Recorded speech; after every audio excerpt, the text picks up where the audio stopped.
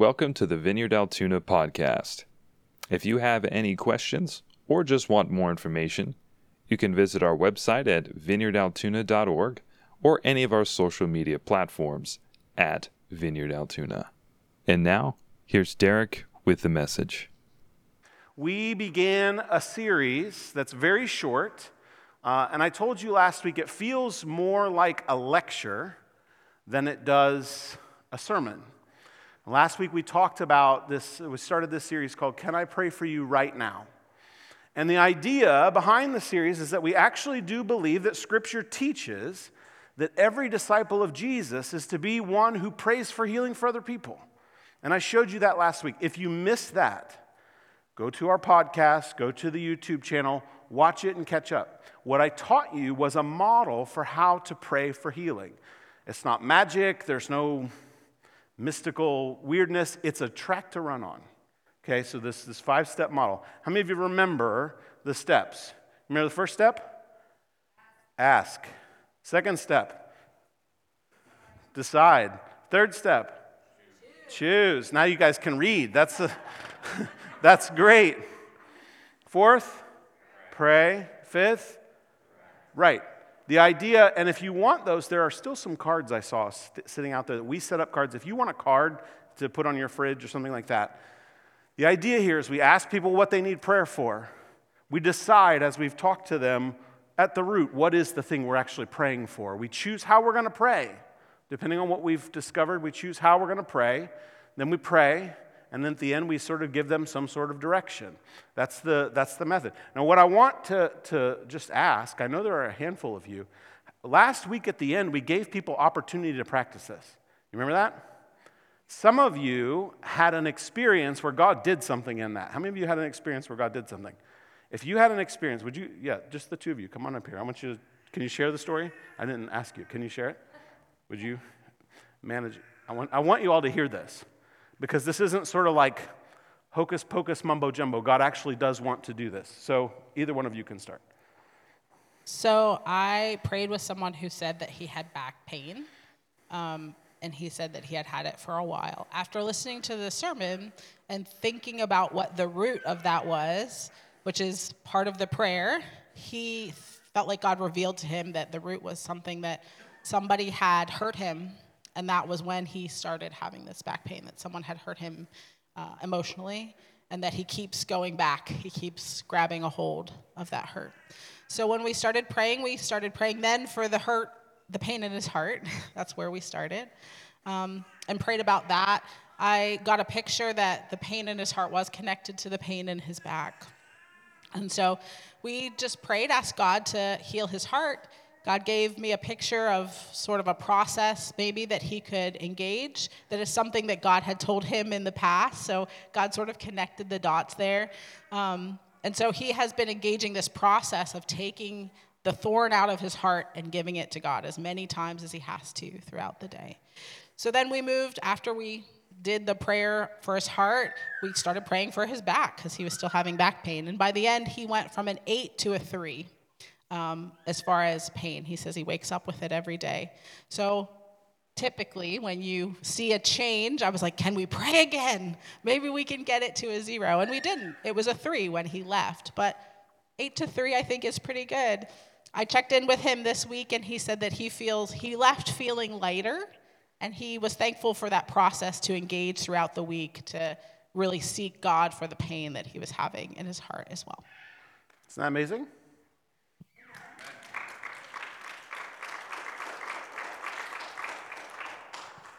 I had asked for prayer because while we were at the beach, I had hurt my wrist. It turned out to be a sprain, but I had gone and gotten x-rays and things thinking that it was possibly fractured. And so Brittany came back and prayed over my wrist. And while we were praying, she said, I feel like there's something beyond this wrist pain. And my anxiety had spiked so much. We're going back to school. My life has a lot of transition in it right now, a lot of big choices to be made. And the plan was to just, when I was feeling that anxiety, to pray and give it to God. And we also talked about how, because my life was busy, I had not been setting that time aside for God. So I spent a lot more time in conversation with him this week. And I literally woke up Monday and I could take my wrist brace off. So it worked very quickly, and it it felt like a miracle, but then also, as the week went on and every time I would feel that anxiety coming on, giving it to God, today I feel a lot more free than I did last Sunday. Praise the Lord. Praise the Lord. Thank you. So I do want to ask, before I go further, I do want to ask, how many of you, just show of hands, I'm not going to ask you to come up here, but just show of hands, after we taught how to do this last week, how many of you did it at all this week? Sometime. Handful of you. That's really cool. That's really cool. Hopefully, by the end of this series, we can maybe get more of you to press into this. What I told you last week, it's not a magical formula. There's nothing magical about it. It's trying to get you to take steps toward what God has invited us into. And so for some of you, last week, I probably talked about this and you were like, I don't know. I don't know what healing has to do with Jesus and like my church life. I don't really know what healing. Is this some sort of optional extra or some sort of like, this is for the people who are really holy and, really, have this special gift, or is this something I can just kind of leave out? Some of you probably had that question. Some of you left here last week and you're like, I want to press into this, but I don't know why it works. Like, it's still a mystery in my brain as to why this would be a thing that even works. Why is it that healing happens? Like, it doesn't make sense to me that I would put my hand on someone and pray and that healing would happen. And so what I hope to do today in our week 2 of this series is I want to answer those questions. I want to sort of say, is this essential? Does this matter, or is it some sort of side thing that really weird Christians do? I also want to answer that question of why does this work? Like, why does this matter? Why is this a thing that works? And so I want to pray before we get started, but I'm calling today's message, Healing is in the Gospel. Healing in the Gospel. Because what I want you to see is that healing is an essential part of the gospel message. That it's not some side project that really weird Christians do, but this is an essential part of what God is doing in the world. And so I want to pray, and then we're going to look at Scripture. So would you pray with me? Lord, even as we worshiped, I just recognize that you are present, and that you are active, and that you are moving among us. And God, I pray that you would increase your presence here. I pray, Lord, that we would sense your tangible presence. God, that you would give me your words. Lord, that nothing I say would be of me. It would all be what you intend to say. And I pray, God, that you would give us gifts of faith. Help us to believe what you have spoken. Lord, would you fill us all with your presence in Jesus' name? Amen. Amen. So, like I said, I'm trying my best. We're taking what was a class. We used to teach people how to pray for people as a class, and I'm trying to take a class and turn it into a sermon. So I apologize that this feels like a lecture at times. The series is short, and hopefully this is empowering enough for you to bypass the fact that it doesn't feel as much like a sermon as it does a lecture. I want us to look at the book of Luke. And if you have your Bible, you can turn there. Luke chapter 9. And I just want to look at one story. We sort of touched on this story last week. Just very briefly, as I was doing sort of my summary, as you recall, I was going through saying this is why the disciples would understand healing to be part of what their job was. Luke chapter 9, and we're going to read it and go a little bit more in depth. Beginning of verse 1, here's what we read. When Jesus had called the 12 together, he gave them power and authority to drive out all demons and to cure diseases. And he sent them out to proclaim the kingdom of God and to heal the sick. He told them, take nothing for the journey, no staff, no bag, no bread, no money, no extra shirt. Whatever house you enter, stay there until you leave that town. If people do not welcome you, leave their town and shake the dust off your feet as a testimony against them. So they set out and went from village to village, proclaiming the good news and healing people everywhere. And then skip down to verse 10. This is sort of that when they came back. It says this, when the apostles returned, they reported to Jesus what they had done. Then he took them with him, and they withdrew by themselves to a town called Bethsaida. But the crowds learned about it and followed him. He welcomed them and spoke to them about the kingdom of God and healed those who needed healing. In this passage, Jesus gives the disciples, the 12, the power and the authority to cast out demons and to heal the sick. And then he sends them out to do it. See, it's not enough that we just understand that it's possible or that somebody did it somewhere once or that Jesus did it a long time ago and the disciples did it a long time ago. Discipleship in Jesus' mind is an active putting into practice what he teaches. Unless we decide, it's the special, it's the apostles, they're special. Peter, he's so lovable, so silly, but he's special, right? We would be tempted to think, well, these guys are special in some way, and so that's why they're healing the sick. But I said last week, and I want to remind you, the very next chapter, chapter 10, Jesus commissions 72 others who don't get named to do the exact same thing. And here's the point. Discipleship, as far as Jesus is concerned, is to heal the sick, cast out demons, and proclaim the kingdom of God. That's what he teaches over and over and over. This is the essence of what he's doing. Now, I want to help you make some sense of this. And so if you'll indulge me a little bit, I've created some graphical representations of a theology class. You ready? How many of you like that? Nobody. Great. Okay, cool. A handful of you. So I want to try to explain to you a theological concept that's hard to get, but once you get it, it becomes the interpretive key of all of Scripture. Okay? What happens here, I want you to look at verse 1 with me again.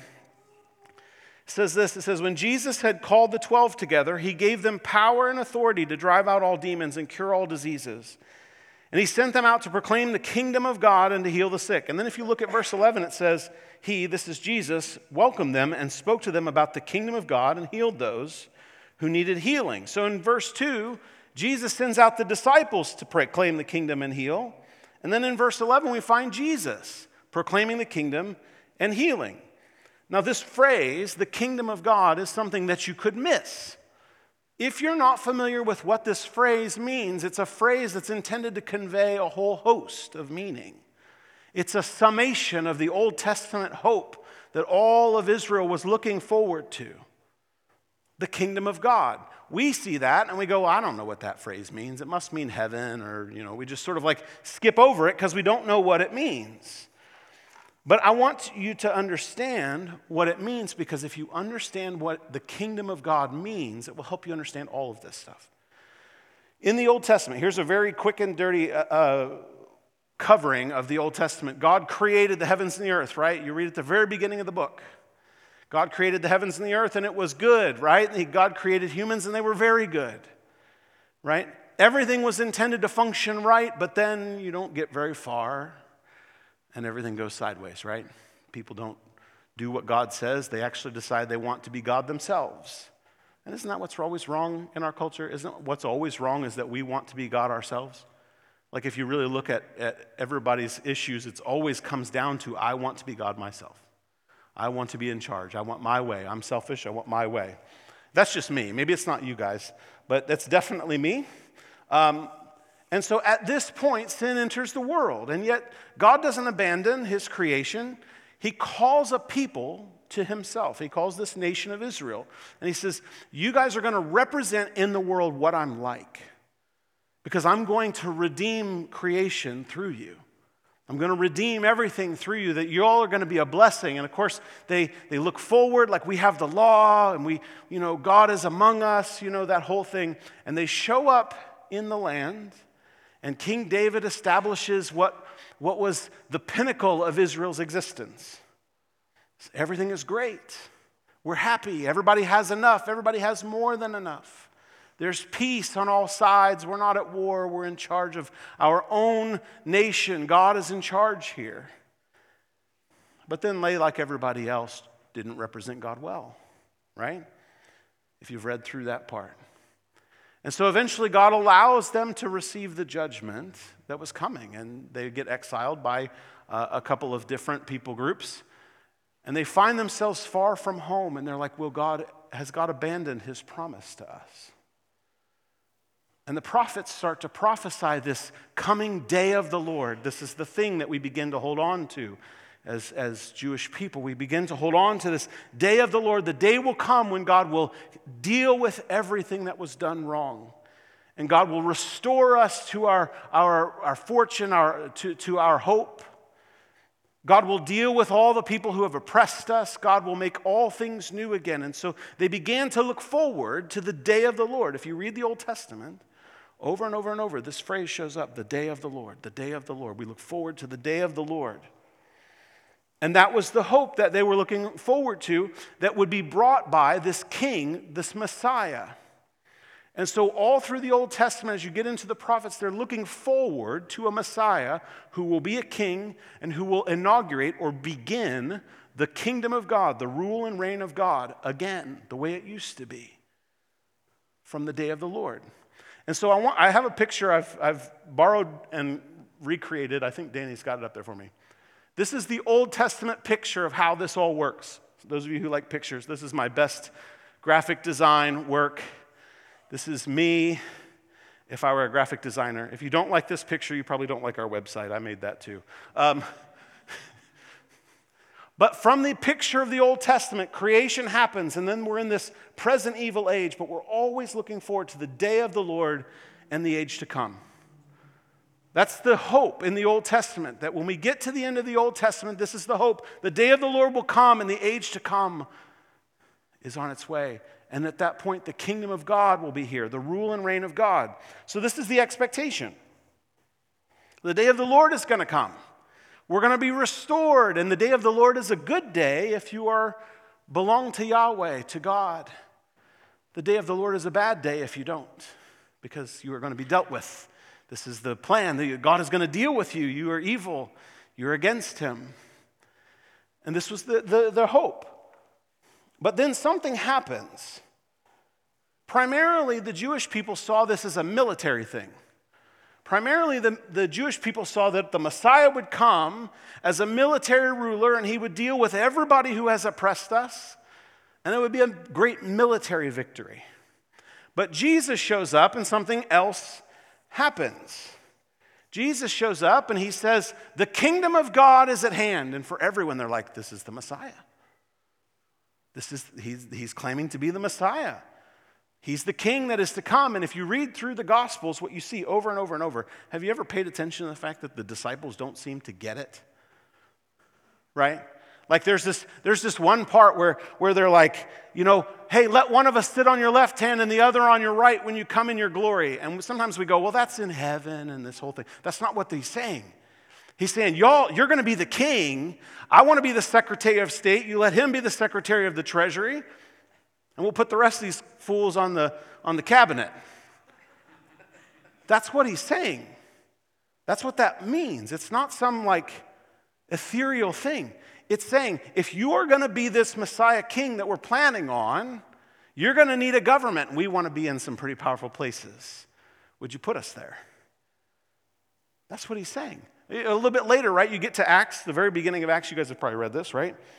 All the stuff has happened. The crucifixion, the burial, the resurrection, all that amazing stuff has happened. And the very beginning of Acts, Jesus is hanging out there with the disciples. He's about to leave, and what do they ask him? Are you at this time going to restore the kingdom to Israel? They still don't get it. They're still like, now, right? Now.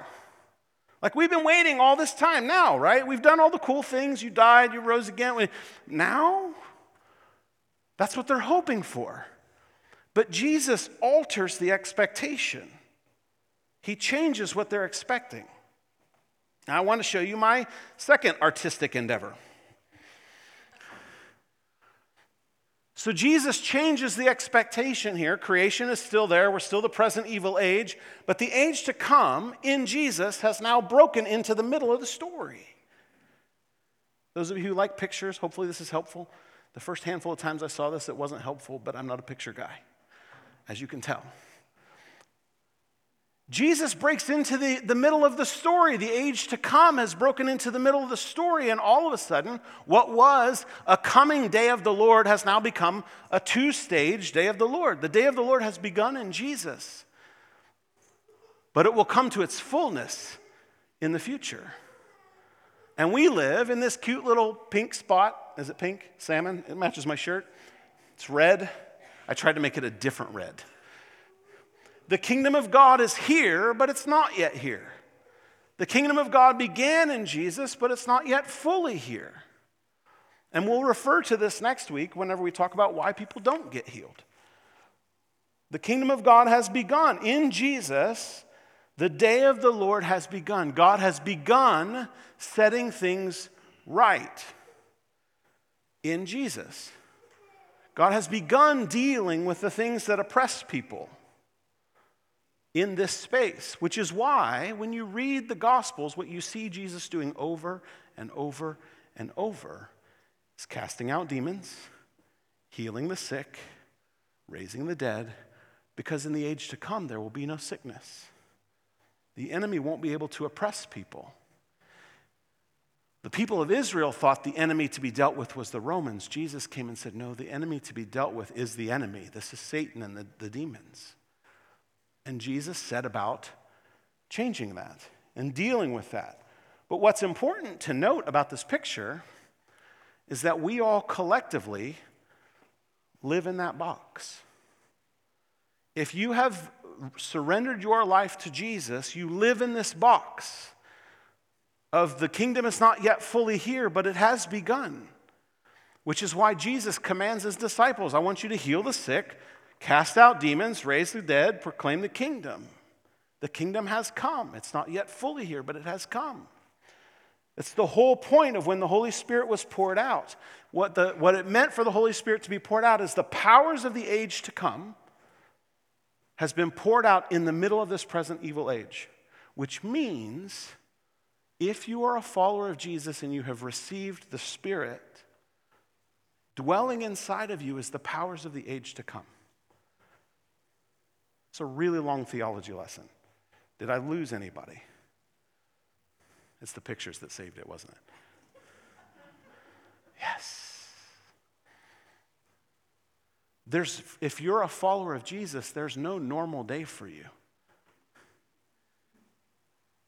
Do you know that? If you're a follower of Jesus, there's no normal day because everywhere you show up, you bring the powers of the age to come with you. Some of you thought, well, I'm just signing up to go to college. I'm just, I'm going to go get my education. And you will get your education. Penn State will educate you, or, wherever you're going to college, they will educate you. But the reality is God has placed you there because his intent is the powers of the age to come will be present in those places when you're there. There's no normal day for you. The expectation is that you show up and the atmosphere changes where you are because you bring within yourself the powers of the age to come. This is how God intends to change the world, is through the church. Do you see that? Every one of us is stuck in a different place. Some of you are in a job that you're like, I really hate this job, and I wish I could leave it. But God has you there because his intent is that people would encounter the God of the age to come, the God of the age past, that they would encounter God because you're there. Some of you are like, you say this every week. I know. Eventually, you'll get it. This is our mission. Our mission is to transform the spaces we inhabit by the power of the gospel. This is why that happens. You show up. And what you bring with you is the Holy Spirit, the powers of the age to come. That at every moment you find someone who's not well and you say, can I pray for you? And things can change. We just heard 2 stories this morning about how when you offer to someone what you carry, things change. It's not just about us being nice people. Yes, I hope Christians are nice people. But we actually show up with a power that the world doesn't know about. Do you recognize this? Some of you are like, I do. You do. The beautiful thing is you don't even have to be like all the way put together yet. The Holy Spirit is given to you not based on merit, but because God loves you and welcomes you and has accepted you, and you don't have to have it all together yet to go pray for healing for someone. This is the invitation. This is the thing we get to be a part of. Second thing I want you to see is the kingdom of God is the gospel. The kingdom of God is the gospel. Check it out. Verse 6. Luke changes the phrase here in verse 6 that he's been using. He says, send out to proclaim the kingdom, right? Proclaim the kingdom of God and heal the sick. Proclaim the kingdom of God. Verse 6, Luke says this. So they set out and went from village to village, proclaiming the good news and healing people everywhere. The good news, this beautiful word that's behind this word good news, is the Greek word euangelizo, which when translated is gospel. It's where we get the word evangelist, is someone who shares the gospel. So the word here for good news is the gospel. And what Luke is saying is the gospel is the kingdom of God. That is the good news. The good news is that the age to come has broken in, that God is becoming king now. That's the gospel. Let me tell you why that matters. Or something I want you to see. Jesus is sending people out, his disciples out, to proclaim the gospel. And Jesus has not yet gone to the cross. He has not yet died. He has not yet been buried. He has not yet been raised. And he has not yet ascended. For some of us, this confronts what we thought the gospel was. I want you to see that. Jesus tells them to proclaim the gospel before any crucifixion has taken place. Right? Here's why this is important. Why I really want you to see this is because for many of us, what we believe the gospel is that Jesus died for your sins so that you can go to heaven. Just believe it and you'll go to heaven when you die.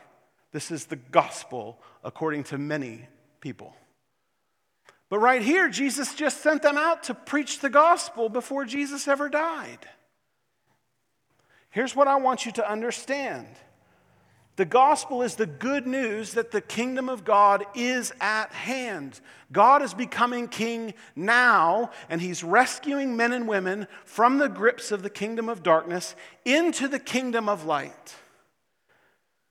That he's picking us up out of our death, out of our despair, out of our slavery to sin, and he's setting us in the kingdom of light. But what I'm not saying is that, the crucifixion doesn't matter. I'm not saying that at all. I'm saying it is critical in the gospel because there's no way sinful people can be with a holy God otherwise. But it's not the entirety of the gospel. The gospel is God is becoming king and he's rescuing men and women out of the kingdom of darkness into the kingdom of light.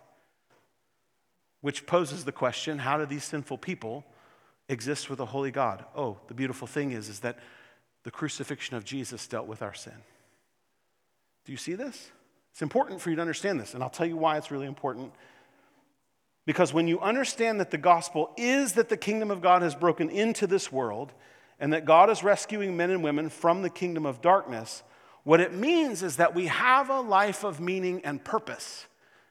The gospel is not just about what happens after you die. The gospel is happening now. It matters for your life now because you're surrounded by people who are oppressed by demons. You're surrounded by people who have been messed with by the enemy for years, for most of their lives, and they deal with ailments and sicknesses and brokenness and emotional hang-ups and emotional hurts. And they don't know what to do with them, and God has an answer now. The good news is the kingdom of God has come. We are people of the kingdom. This is the gospel. This is the good news.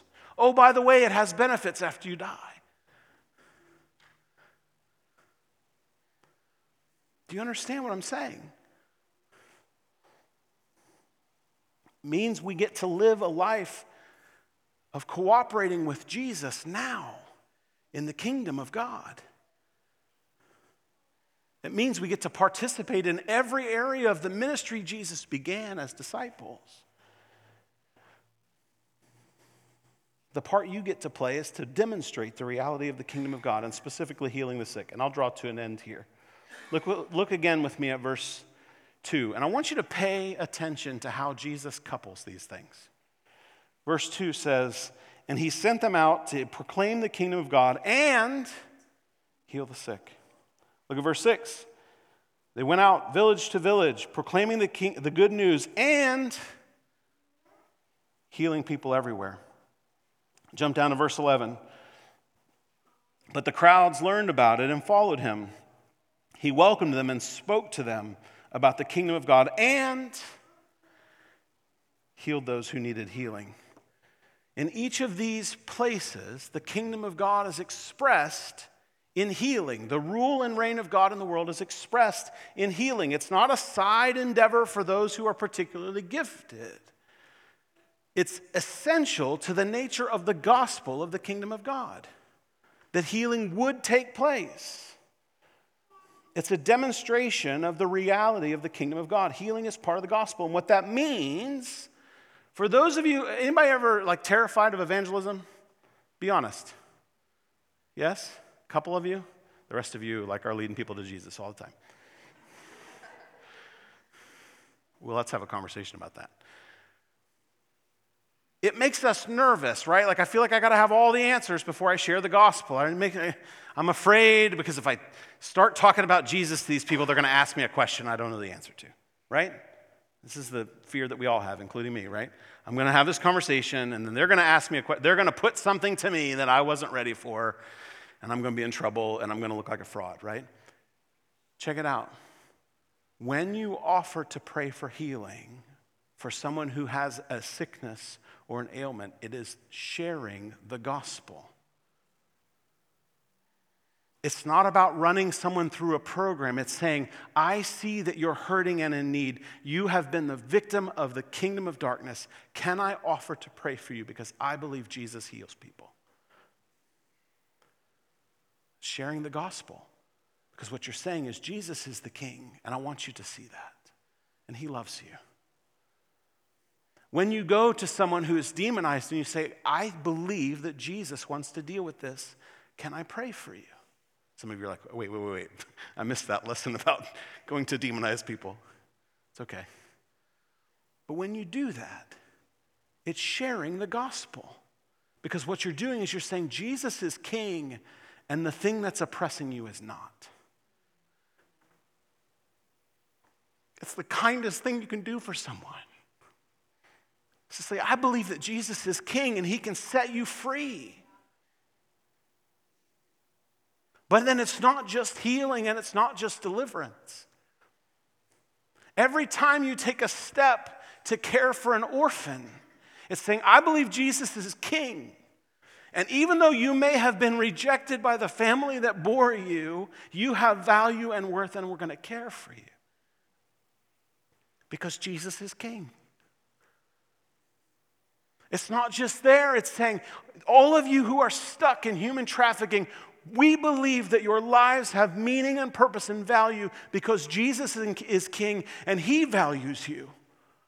And so we are going to care for you because Jesus cares for you.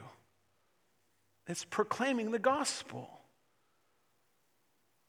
Every time you take a step toward justice and mercy and bringing about the rule and reign of God in the world, what you're doing is you're sharing the gospel. It's not just running people through a program. It's actually demonstrating in the world that Jesus is actually the king.